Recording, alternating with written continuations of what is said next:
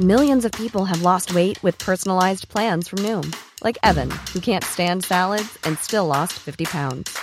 Salads generally for most people are the easy button, right? For me, that wasn't an option. I never really was a salad guy. That's just not who I am. But Noom worked for me. Get your personalized plan today at Noom.com. Real Noom user compensated to provide their story. In 4 weeks, the typical Noom user can expect to lose 1 to 2 pounds per week. Individual results may vary.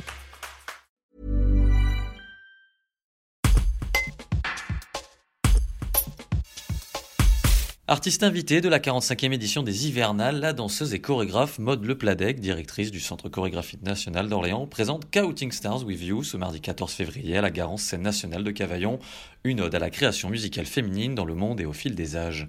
Un reportage de Marie-Félicia Alibert. Donc je vais venir avec Counting Stars with You, qui veut dire en français compter les étoiles avec toi ou avec vous, qui est une pièce que j'ai créée avec 6 interprètes, danseurs et chanteurs au plateau, et qui, à notre manière, retrace un peu l'histoire, on va dire, de la présence des femmes la présence des femmes dans l'histoire de la musique, en sachant que c'est un récit de cette présence qui est très subjectif, puisque il est évident qu'on ne pouvait pas représenter toutes ces belles étoiles qui ont constitué le matrimoine musical. Et c'était important pour moi en fait de faire une pièce complètement dédiée à l'héritage féminin dans l'histoire de la musique, puisque je travaille avec la musique depuis maintenant plusieurs dizaines d'années, et je me suis aperçue que moi-même je ne collaborais que avec des compositeurs, des chefs d'orchestre ou des musiciens. Et pour ce projet, on a décidé de présenter au plateau des danseurs et chanteurs extraordinaires qui vont interpréter en dansant 12 compositions purement féminines qui vont de l'ère byzantin jusqu'aux musiques actuelles d'aujourd'hui.